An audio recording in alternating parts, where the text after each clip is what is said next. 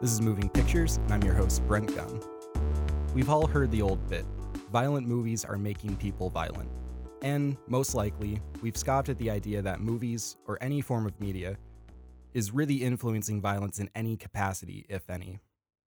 Not everyone who plays Grand Theft Auto is going to steal a car and join a gang. But what if the films themselves aren't entirely works of fiction in terms of violence? What if the film itself is fundamentally dependent on violent, dangerous, reckless, or self-destructive behavior? What if the film is literally violence? In the same way a fire breather would risk their life for their craft, there are some filmmakers willing to cross over into the realm of hyper-violent realism that may cross some ethical lines for most audiences. Today, we're going to look at 3 films that could be considered danger cinema, meaning that the film either caused its cast, directors, actors, subjects, etc., to be exposed to real violent and/or dangerous scenarios, some even being lethal. Just how far should an artist be able to go for their artistic vision, and what is the ethical line if it does exist? Let's take a look at danger cinema.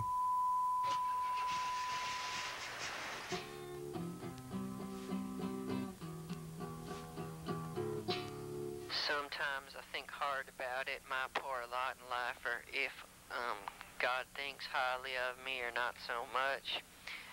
I knew this one girl who, she told me about meeting Bruce Willis one day and asking for his autograph. The first film we'll be looking at is easily the most notorious of the 3, Harmony Korine's unfinished comedy, Fight Harm.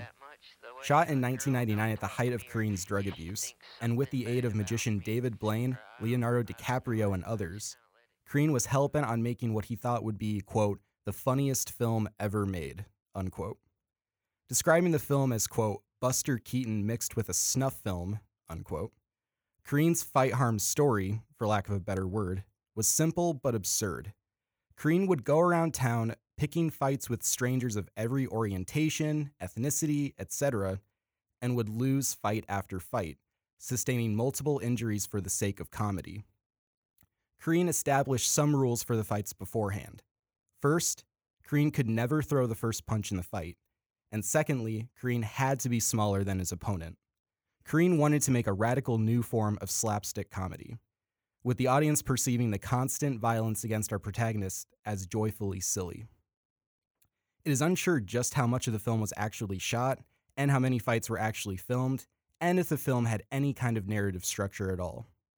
Korine was arrested multiple times and suffered numerous injuries during filming, even getting his ankles broken by a nightclub bouncer twice his size.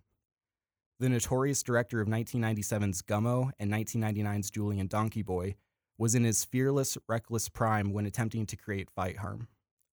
Harassing strangers into a violent altercation with you for the sake of your film can seem a bit unsavory to some, yet the theory of extreme slapstick does seem to make sense.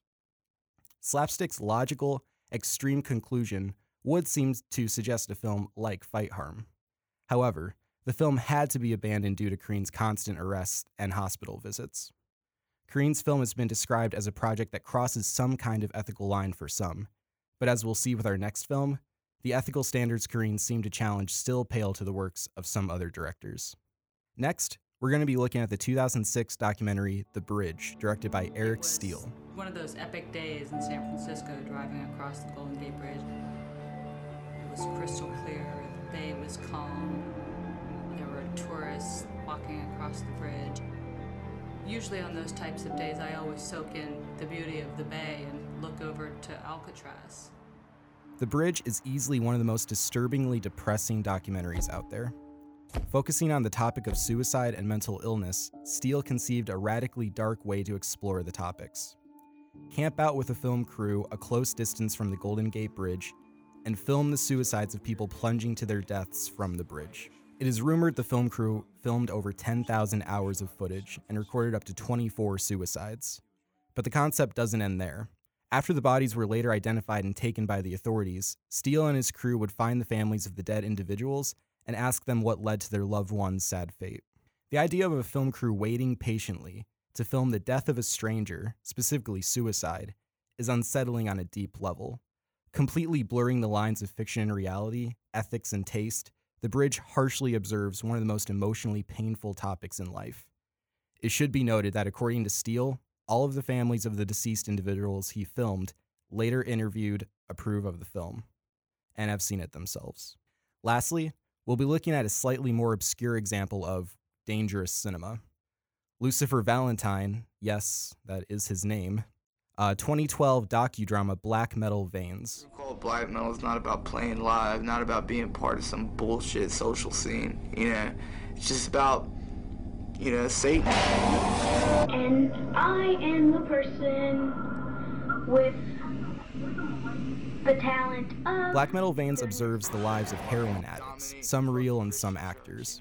Of the heroin users, some use their drug use to channel their emotions into playing black metal. I recently rewatched Black Metal Veins before writing this episode, and honestly, the film may be the most effective anti-drug advertisement out there. Because after sitting through this film, I can guarantee you'll never want to do drugs again, and you'll definitely never want to try them. Throughout the film, Valentine uses handheld, grainy footage of drug testimonials mixed with personal vignettes from each of the characters. One of the first characters we're introduced to, a gaunt man with few teeth and a shaved head, who claims to have been selling drugs for most of his life, overdoses and dies early on into filming the documentary. The other characters explain their patterns of usage, why they feel dependent on a drug as insidious as heroin, give dark personal accounts of what they see in the drug-filled underbelly of Midwestern America, and occasionally explain their love and admiration for black metal.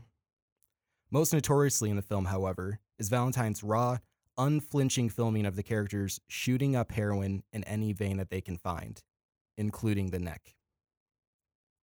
Filming real heroin addicts using real drugs, which could potentially end their lives at any moment, is terrifying and ethically troublesome for some. Now, some aspects of the film are fictitious for the sake of a somewhat dramatic narrative, but Black Metal Veins is more of a warning on the black hole heroin can eventually lead to. The filming of raw drug use and the documenting of a downward spiral of abuse, and even in one case, death, is a place few filmmakers or audiences want to go. Dangerous cinema is out there, but is it only dangerous for those involved?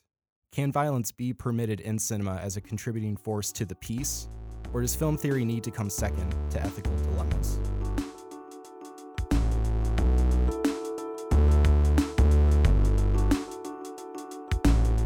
All right, so with me as always is Mitch. Mitch, how about you say hi? Hello, everybody. My name is Mitchell Kukulka, news editor from Central Michigan Life, most dangerous man alive, here to talk to you about most dangerous cinema. So let's talk about these films. Let's go one by one. Let's start with Fight Harm. What do you think of Fight Harm?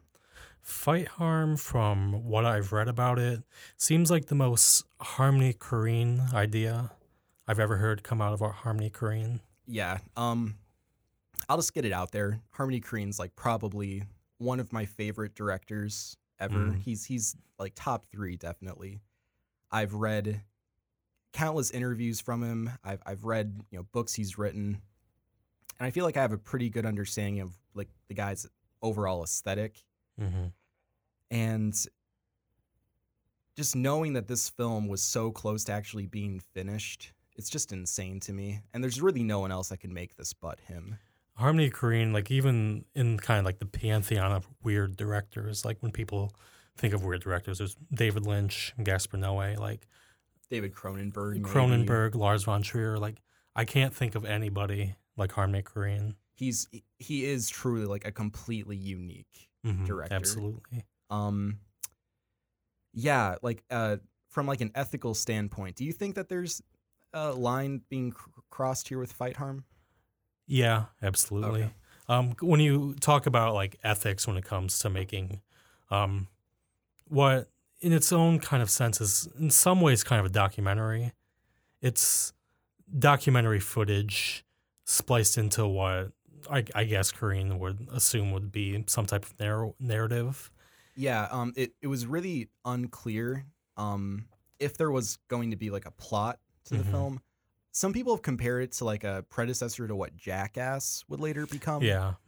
This kind of really masochistic comedy, Yeah. And I guess it makes sense, but I guess the main difference is Jackass, there's doing stupid things to themselves, whereas Kareen, he could be potentially hurting other people. Yeah, definitely. Which, when you look at it from like a filmmaking standpoint, it right there, like in the title, it violates one of the 4 ethics of the Society of Professional Journalists Code of Ethics, which is minimize harm. Yeah. Try to prevent,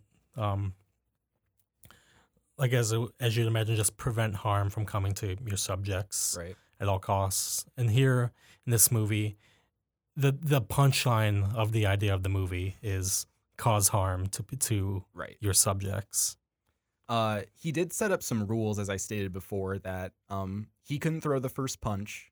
He just had to egg them on. There's some footage that exists on YouTube that people speculate was for fight harm. And watching the video, Kareen like has a banjo in his hand or something, and he's just like tap dancing and annoying people until they're just like, who are you?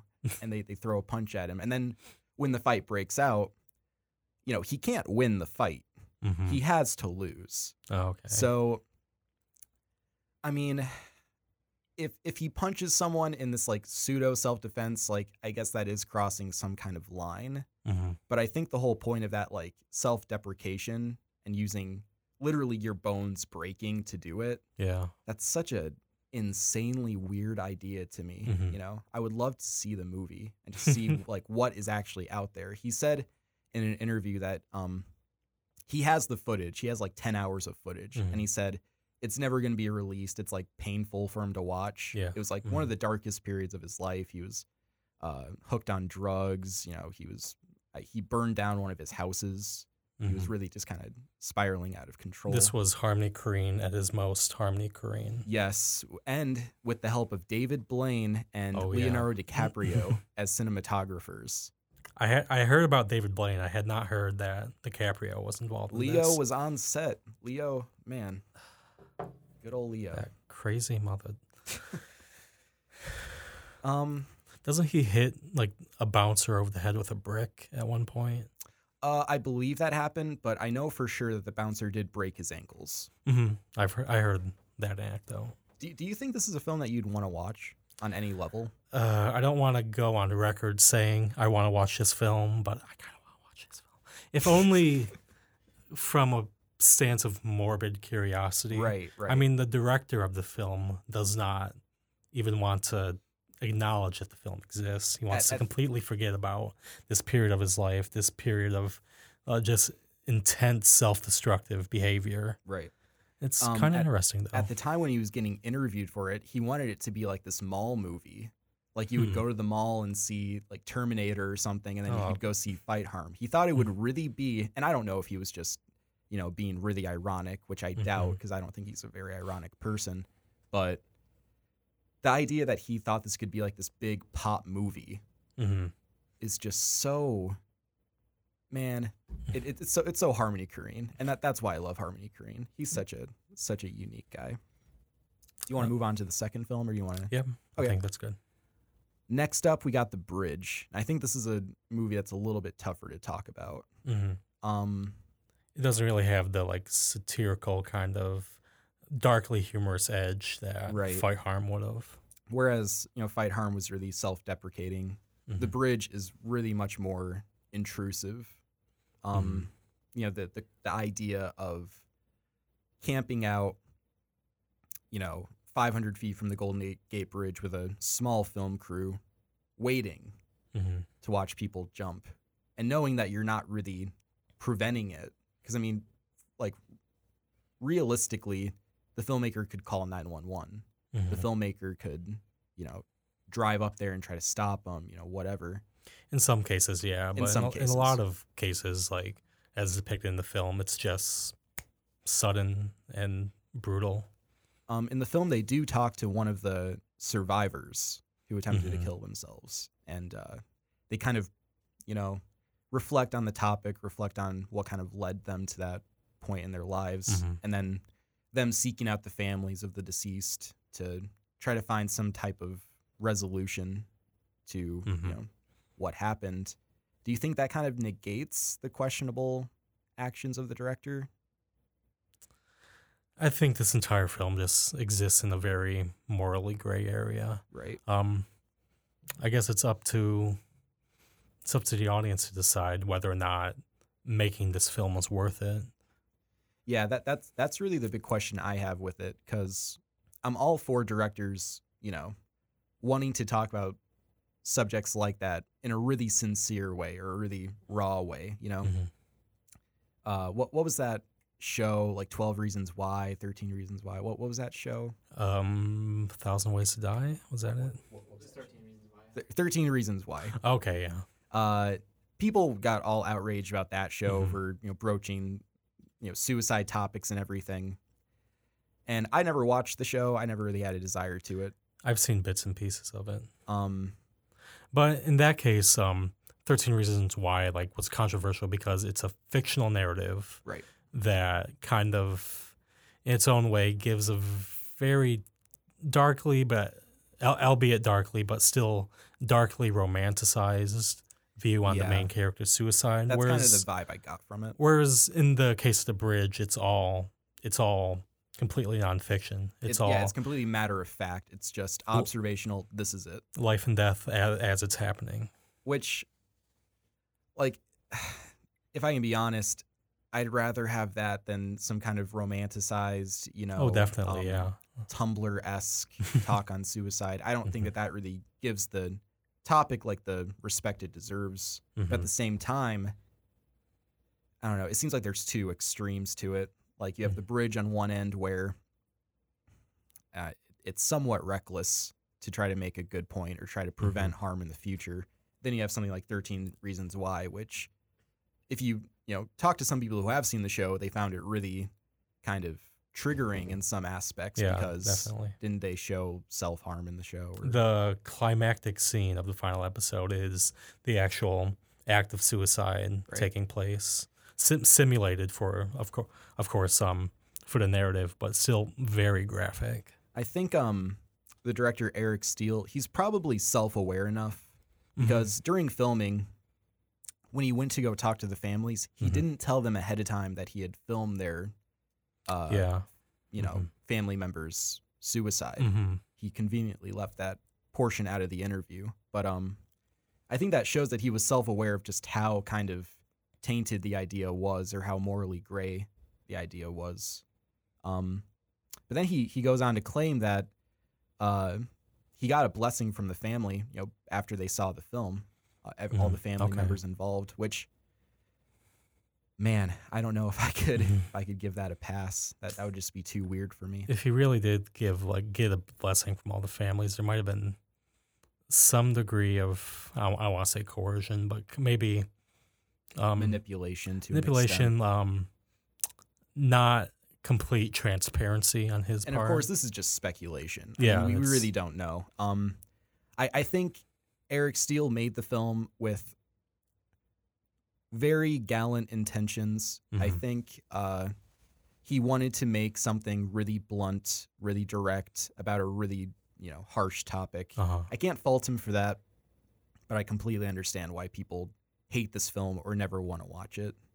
It's to call it a rough subject for a lot of people wouldn't really even be scratching the surface. So does this cross an ethical line for you?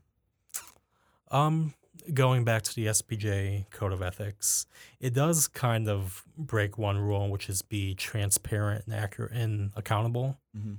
Which in the case of how he filmed this, not 100% transparent, because he talk to the bureau of the Golden Gate Bridge, the people behind it, or the state of California, and he said that he was basically filming something similar to nature documentary. Yeah, they did kind of mislead people on what they were doing. The intersection between monument and nature, I think, was the words that he used, and again, like I said, we don't really know everything behind it to know how ethically he approached getting all this film, getting approval to have all this film. Right. So in that case, it's a bit reckless again. Going back to the question I posed earlier, how much do you think an artist, should be given? Like, how much leeway? How much can an artist really get away with for, vision?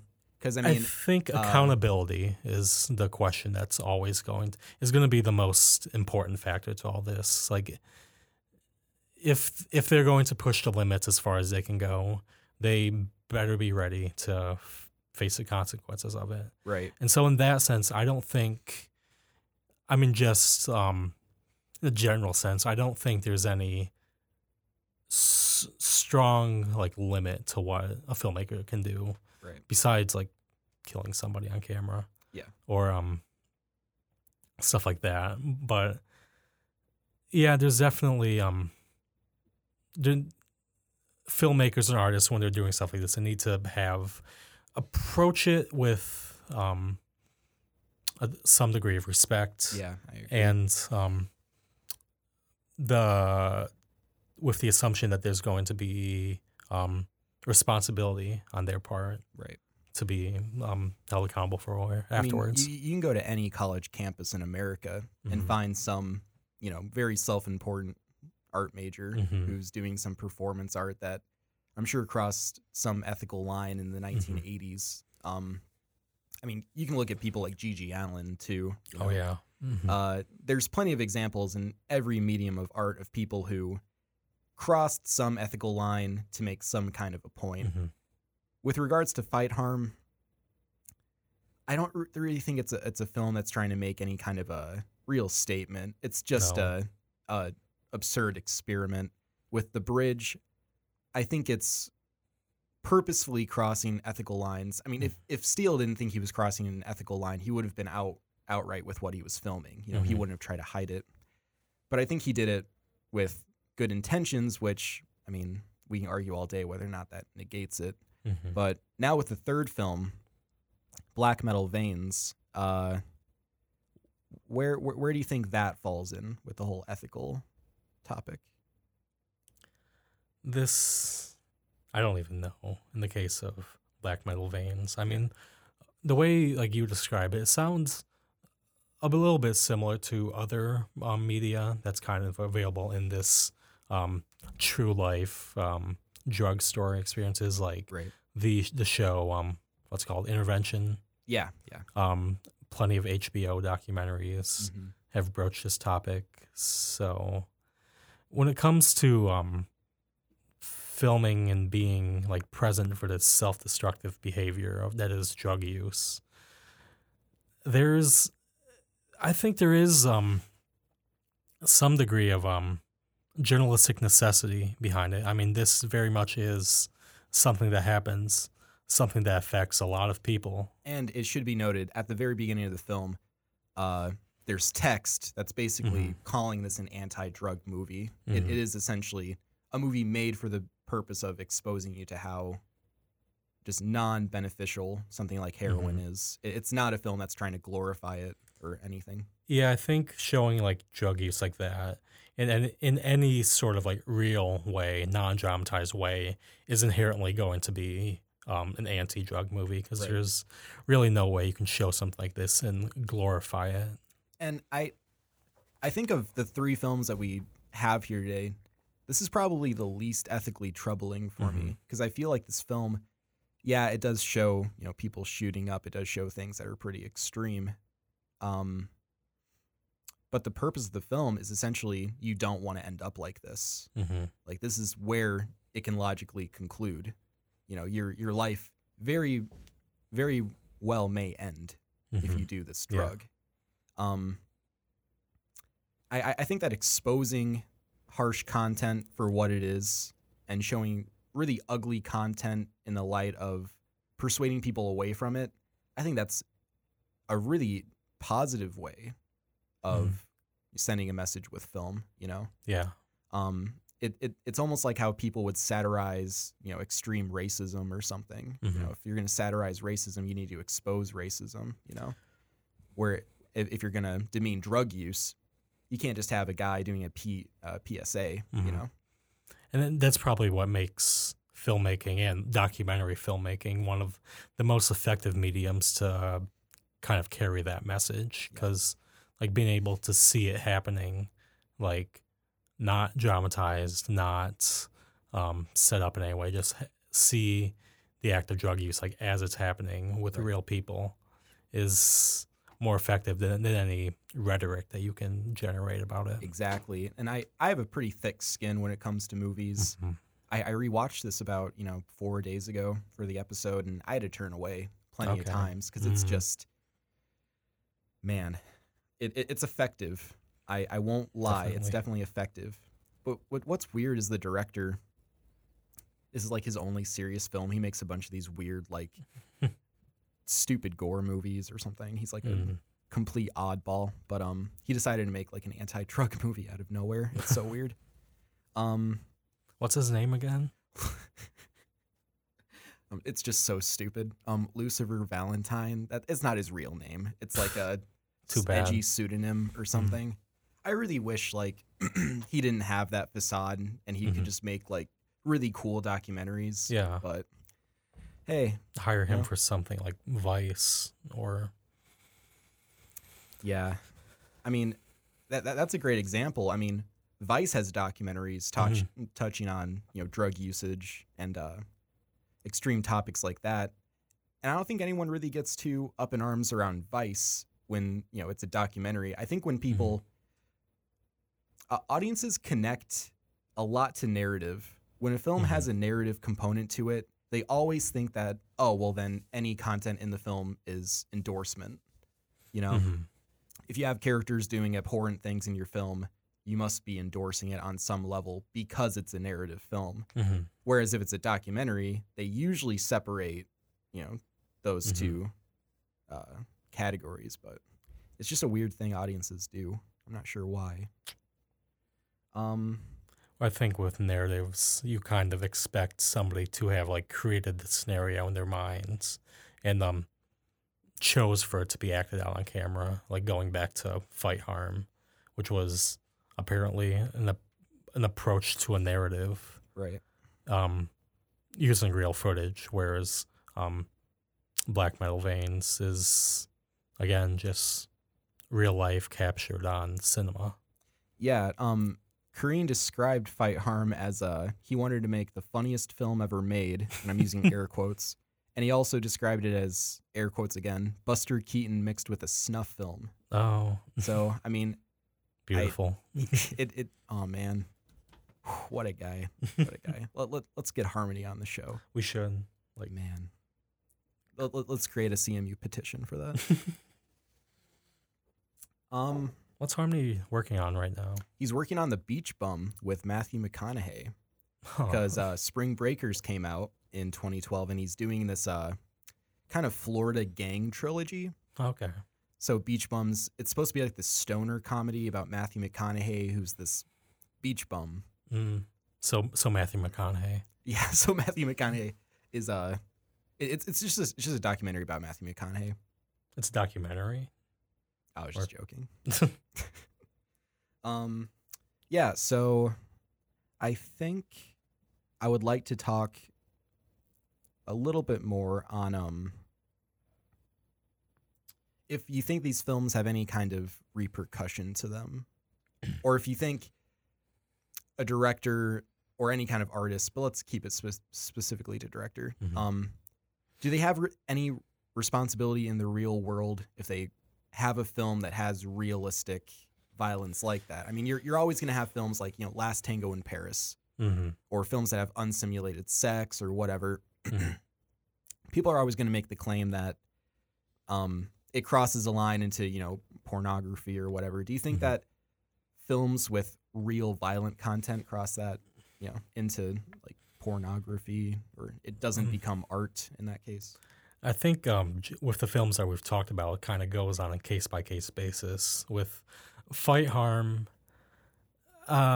maybe Kareen was maybe not endorsing this behavior, but not endorsing it. Like especially if he wants to make air quotes the funniest movie ever made. Right.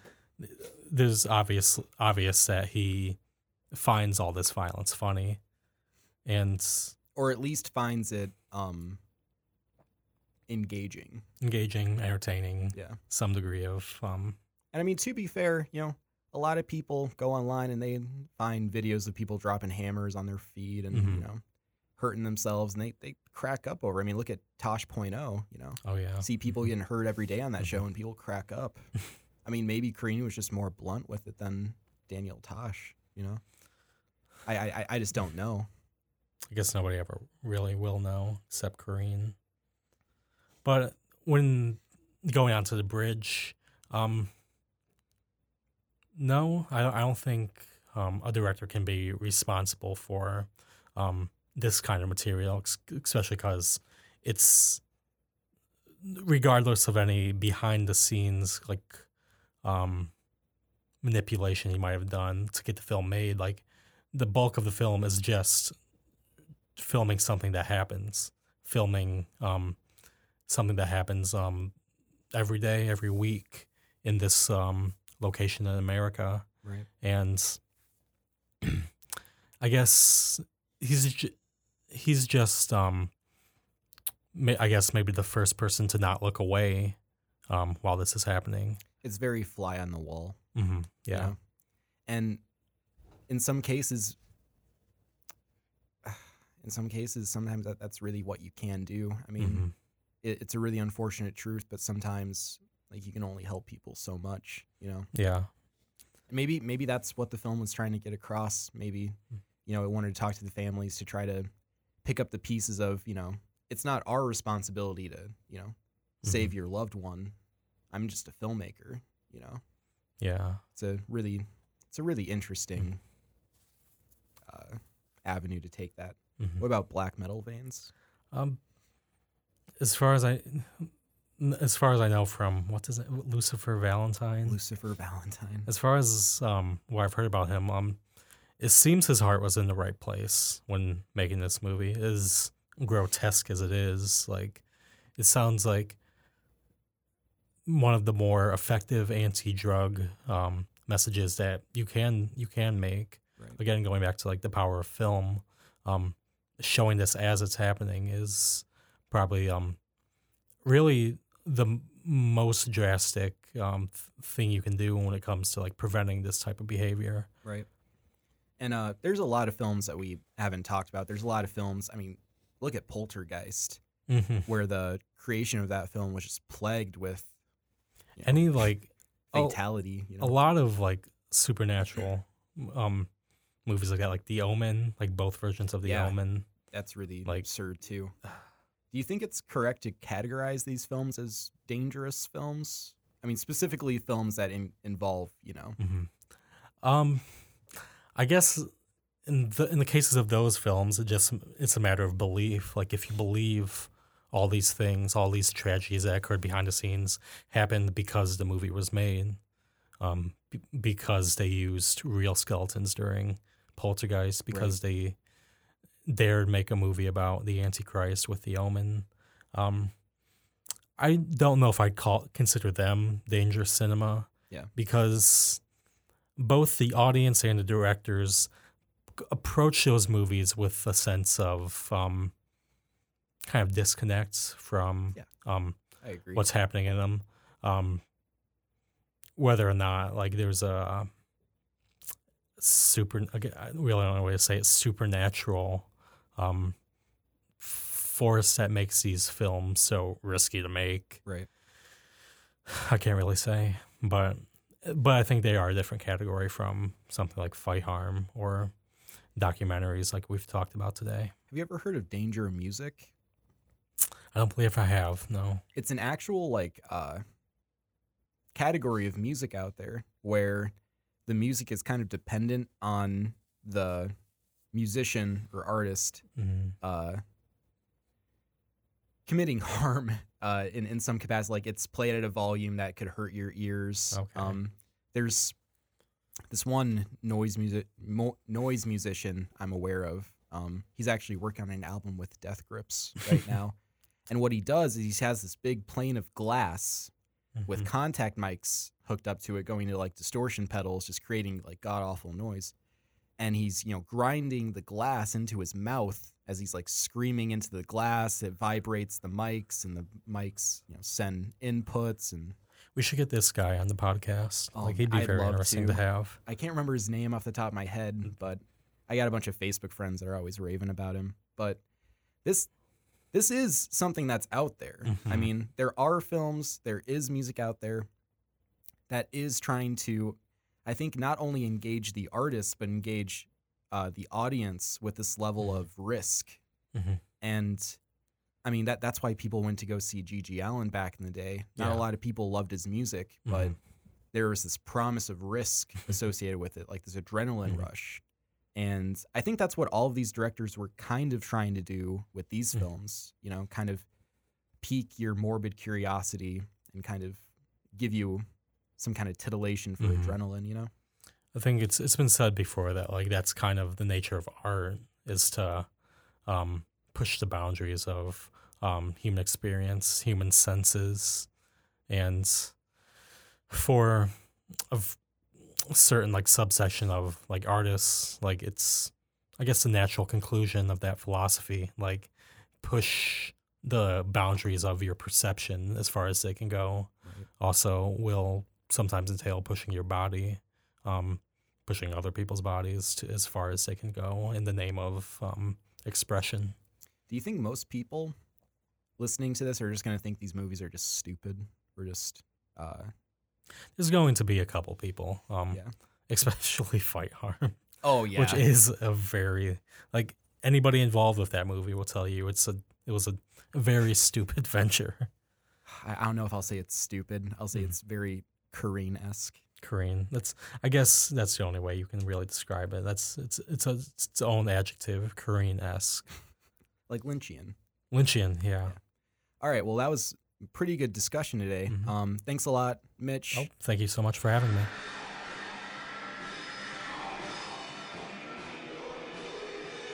Dangerous Cinema is somewhat of a filmmaking oddity, a novelty completely soaked in taboos and controversy. Whether these filmmakers are brave, geniuses, reckless idiots, or just plain disturbed is up for debate. But can we really say that these films are the influencing forces for violence, or are they just mirrors reflecting society back at itself? Is Dangerous Cinema really just realism we don't want to accept? Cinema does something no other art form can entirely capture: a complete reflection of life, culture, and society in some form. Cinema, I believe, is the most reflective art form that we have, and maybe we shouldn't shun the darkest parts of our reflections. Those parts, as gruesome and threatening as they can be, can still lead to us finding out new truths about who we are. This has been Moving Pictures. I'm your host,